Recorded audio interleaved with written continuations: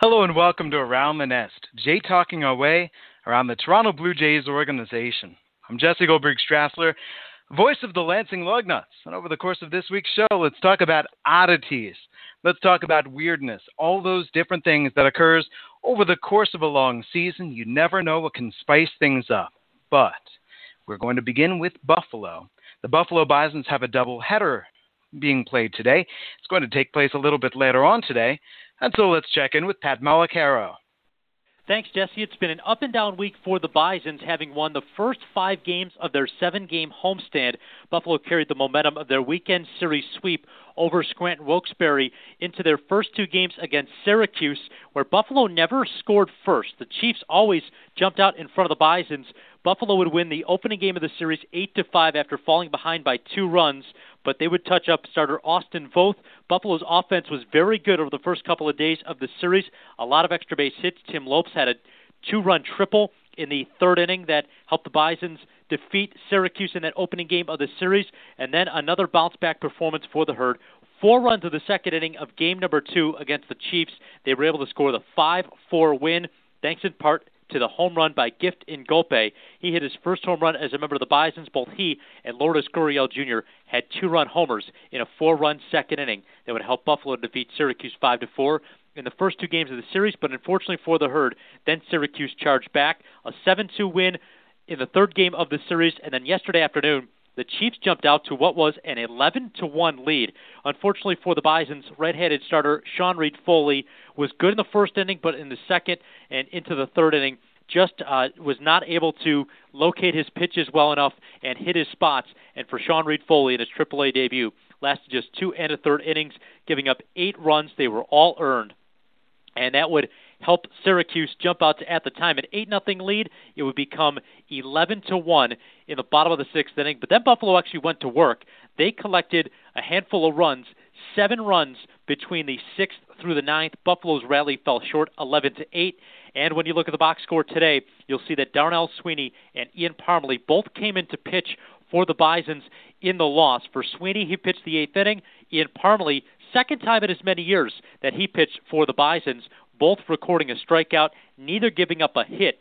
Their lines identical. An inning pitched, no hits, no runs, no walks either, and each had a strikeout, pitching 1, 2, 3 innings for the Bisons in the 8th and the 9th. Unfortunately for Buffalo, the rally would fall short. 3 runs in the bottom of the 9th inning, but the rally would end there. 11-8 was the final. Another note on Ian Parmalee, Jesse, is that last year, almost a year to the day, was his first pitching performance for the Herd. He actually got the win in extra innings. He pitched 2 innings of relief against Pawtucket on May the 19th in 2017, a night in which David Price actually got the start for Pawtucket in a Major League rehab assignment. It would go to extra innings. Parmalee would pitch 2 innings and get the victory.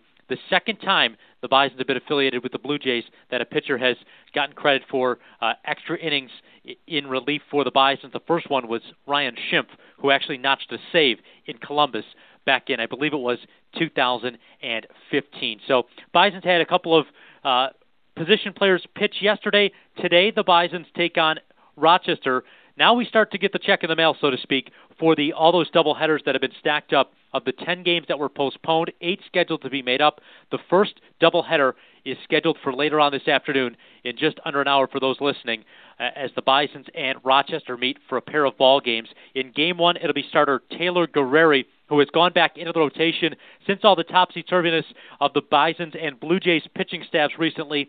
Guerreri has made a handful of starts for the Bisons, so he'll make a start here this afternoon, and then after him, it'll be Justin Dillon making the start in game number 2. That's the story here from we're in Rochester for the Bisons and their week that was, and the weekend coming up on this Memorial Day weekend. Jesse, back to you. All right, thank you very much. Pat Malacaro, the voice of the Herd, and they've got a doubleheader to play today. And now let's go down the ladder. Let's join in with the voice of AA New Hampshire, Tyler Zickel. Zick, how are you? Jesse, I'm fantastic, and I got to lead off with an apology because last week I promised you Tyler Murray, yet once again the Cats play most of their games on the road this week. So you get Zick for one more week, but after 8 games in 7 days starting tonight here at Northeast Delta Dental Stadium, we are going to get LT Murray some love on Around the Nest next week for sure. Hey, that's fine with me. We'll talk to the voice of the people when we get to them. Let's talk to you, though, because your New Hampshire Fisher Cats continue to play compelling games. The theme of this week's show is oddities, unusual things that keep us on our toes. Before we get into specifics, let's listen back to Vladimir Guerrero Jr.'s walk-off. Tying run off of second base, it's Bo Bichette. 1-run game, 3 outs to go. The pitch is swung on and hit in the air to right field deep. Back to the wall, Taylor. Vladdy walks it off! Ball game over. 6-5 final, and the Fisher Cats win game 1. Standing ovation at Northeast Delta Dental Stadium. Tyler, was it getting to the point as we got into over the course of this week, and especially last weekend, where you thought there is no deficit that this team is not going to overcome? You're absolutely right, Jesse. I think you hit it right on the head because there are just 2 losses this year for the Fisher Cats, who are 27-17, where they have not brought the tying run or the winning run or go-ahead run to the plate in their last at-bat. So this is a team that will always fight, always crawl, always scratch, and, they're out in front in big numbers more often than not. In fact, they have more 4-plus run wins than any other type of win this season. And, of course, with the league's best offense, you're going to expect some of those numbers and some of those results. But even yesterday in Reading, in our getaway day, the tying run was at third base after the Cats fell behind 3-0 early. So to see the boys continue to show that fight, that scratch, that claw, certainly begets the name Fisher Cats, and is a testament to these guys' will to win and competitiveness for sure. Talk about strangeness. What have you seen this year that you say, boy, we might not see this again this season? The unusual things that have happened.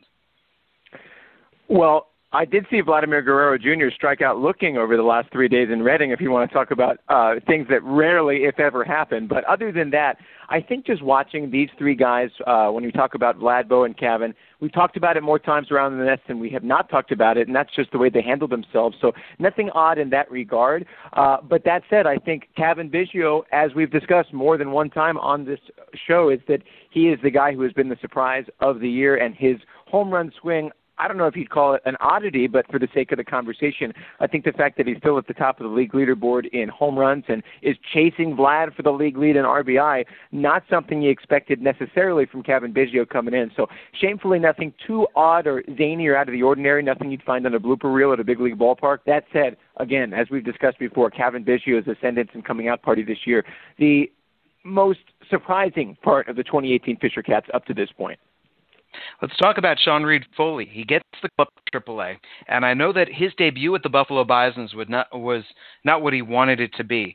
But how did you watch Reed-Foley develop as just simply a New Hampshire Fisher Cat from last year through this year, earning that promotion?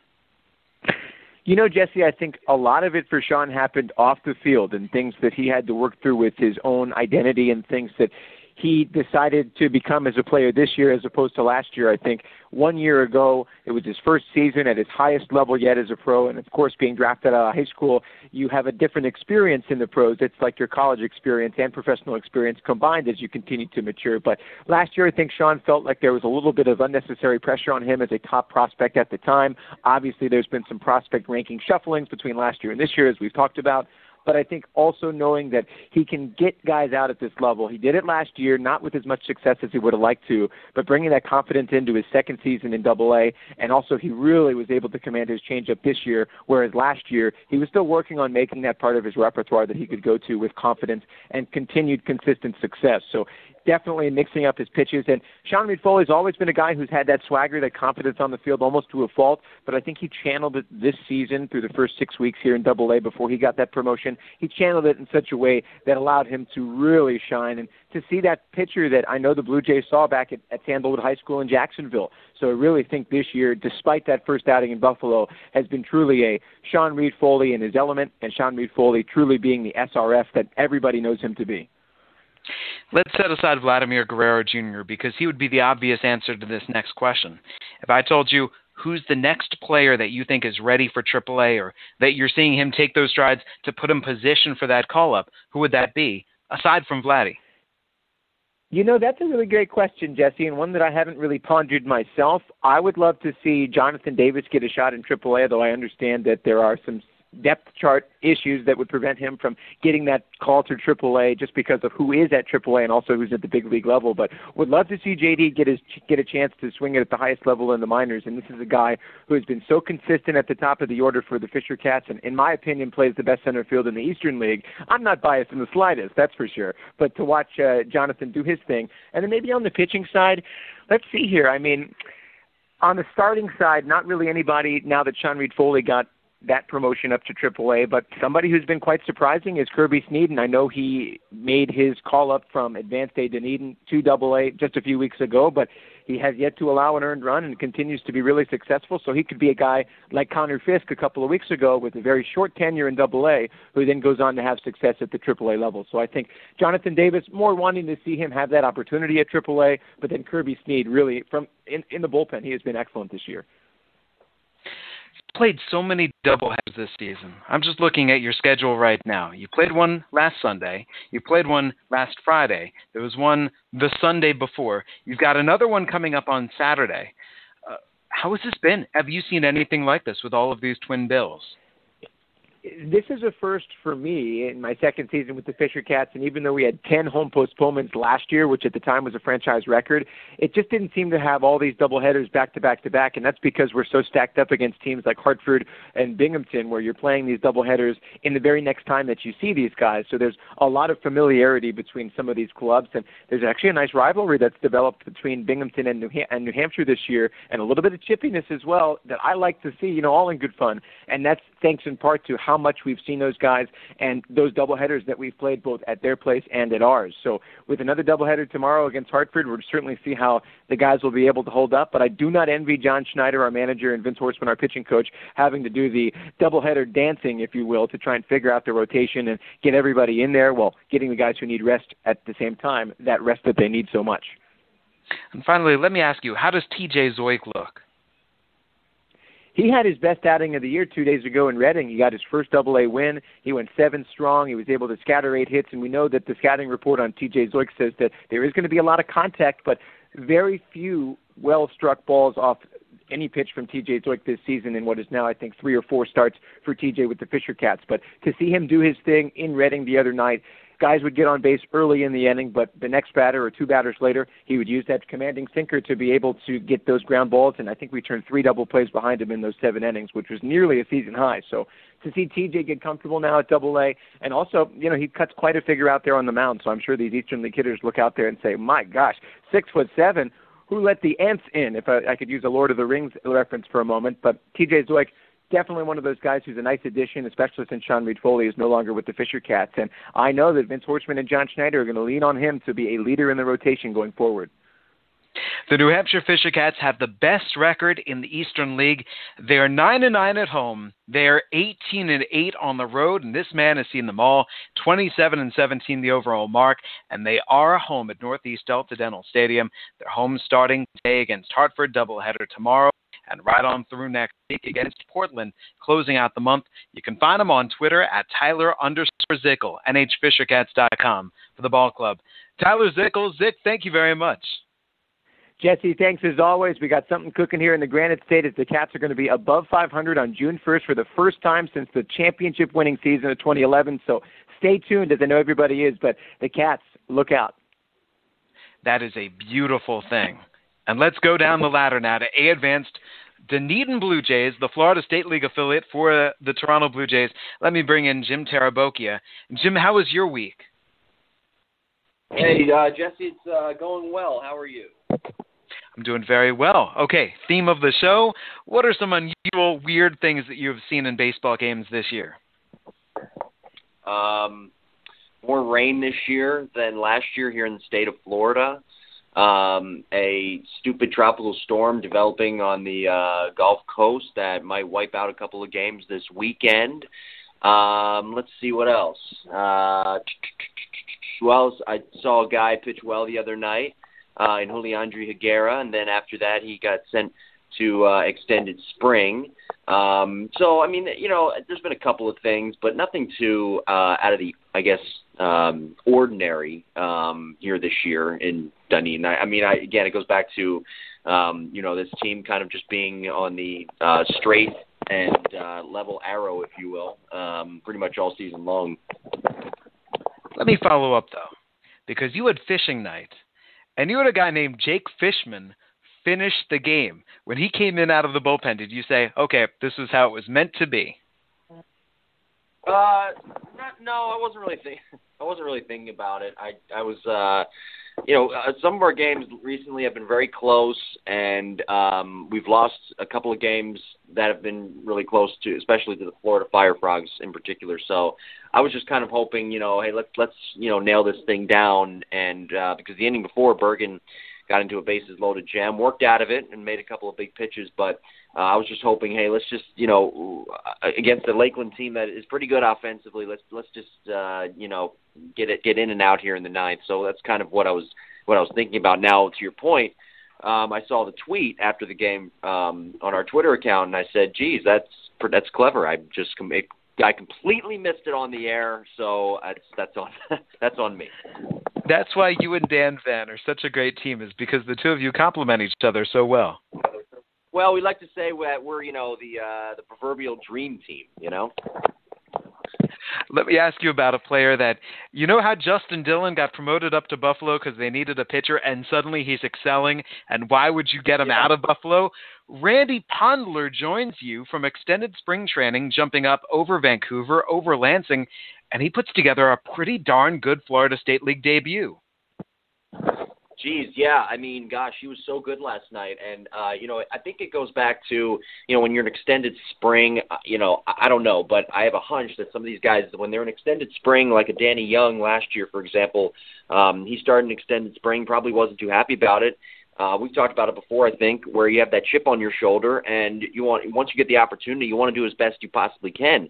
And I think that was the case with Randy Pondler, who, he pitched pretty well last year, and he just wanted that opportunity. And last night he went out there, and Connor Eller gave a good spot start in 2 1/3. Pondler took over.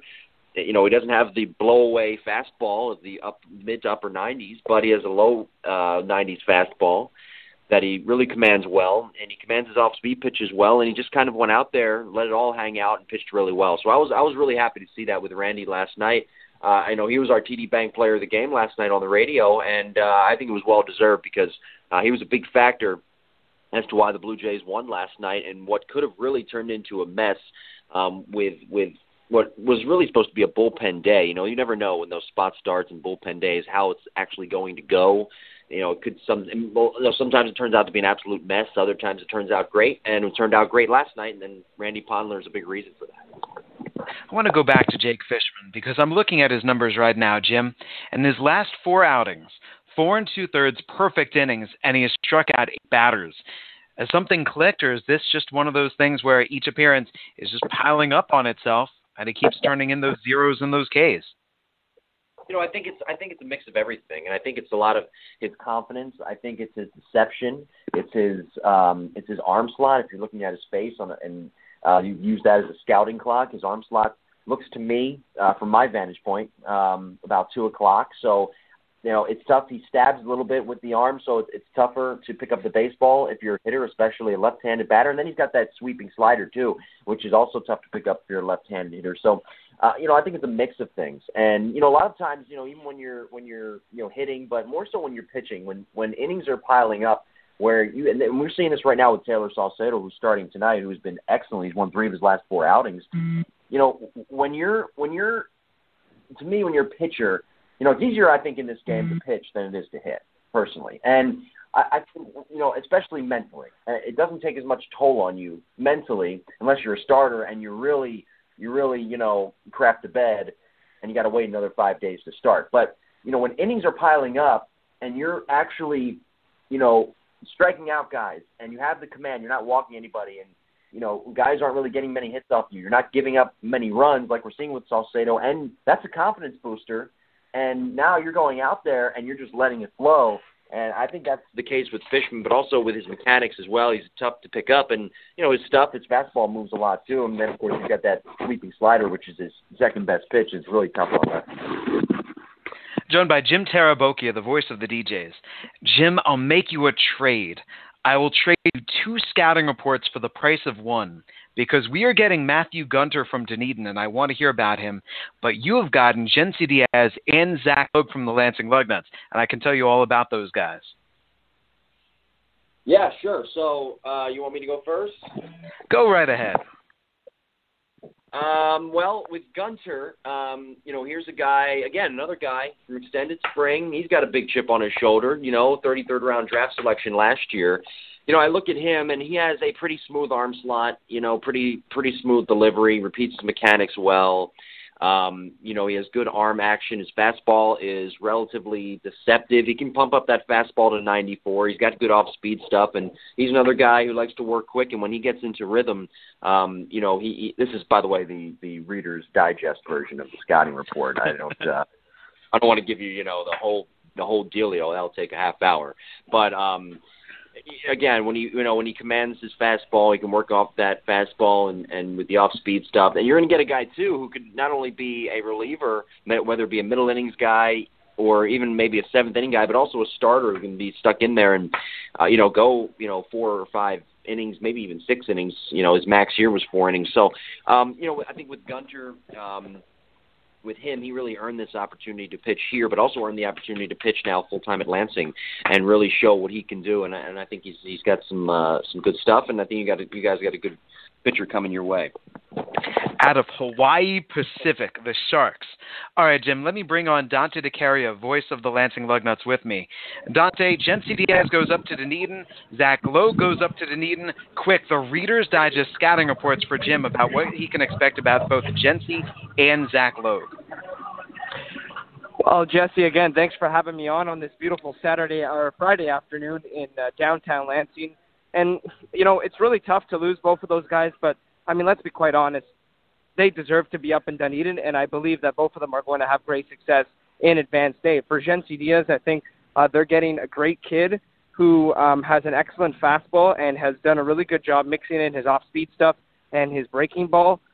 He's maturing as a pitcher. He knows how to pitch. He's not just fastball, come and get it. He knows how to mix things up. He knows how to work inside, outside, high, and down low. He is radar gun. He'll be anywhere from 88 to 90 max, and has really nice delivery. He knows how to attack the hitters. He has a game plan. He's loose. He uses his fastball inside, outside, bottom of the zone, top of the zone, and he has a really nice breaking ball. And his changeup is probably by far the best lefty changeup that we've seen on this staff this season. Although there's only 2 lefties on the staff. But I think his changeup probably, according to Tony Costras, is one of the best lefty changeup that we have in the organization. So there you go, Jim. And especially you can always talk hockey with Zach Logue, who's a tremendous guy and a big-time hockey fan because he was a big-time hockey player. You just added 2 pretty darn good starters to your team. Well, I'm looking forward to it, and, I like competitors because we like to win here in Dunedin. Excellent. Jim Tarabokia, voice of the DJs, at Jim Tara on Twitter. Thank you very much, sir, for your time. Jesse, thank you, buddy. Talk to you soon. All right. Well, let's stay with Dante DeCaria. Let's talk some Lansing Lugnuts, and let's begin with what occurred for the Lugnuts playing in South Bend over the past 4 days. In the first game of the series, the Lugnuts won a nail-biter. The final score 2-1, and that was thanks to this enormous play in the outfield by Chavez Young. Right-hander to right-hander. Gravel sets, offers. Line shot, right center field. Chavez Young rushes back into his left. Can he get there? He dives, and he makes the catch. Chavez Young lays out. He robs Bethencourt, and the 7th inning is over. Highway robbery at Four Winds Field. Deep in the right center gap, he went airborne. Superhero style. And we go to the 8th. Lansing still leads. Lugnuts 2, Cubs 1. That was the first game of the series, and then the series finale after the Lugnuts dropped Games 2 and Game 3. Maverick Bufo struck out 9 and 6 innings. He allowed only 1 run, but a 3-run bottom of the 8th inning for the South Bend Cubs gave them the lead going to the 9th. There, the Lugnuts loaded up the bases with one out, and that brought up Brandon Grudzielanek. Smith at third, he walked. The pinch runner, Chavez Young at second. Pinch running for Lundqvist who walked. Intentional walk to Godinho at first. Payoff. Grudzielanek hits it in the air, center field. Singleton tracks it back to his right. It's over his head. It bounces off the wall. Smith scores. Young dashes for home. He's in, and the Lugnuts lead. The baseball relayed in as Godinho stops at third. It is a two-run go-ahead double for Brandon Grudzielanek. 5-4 Lugnuts in the ninth inning.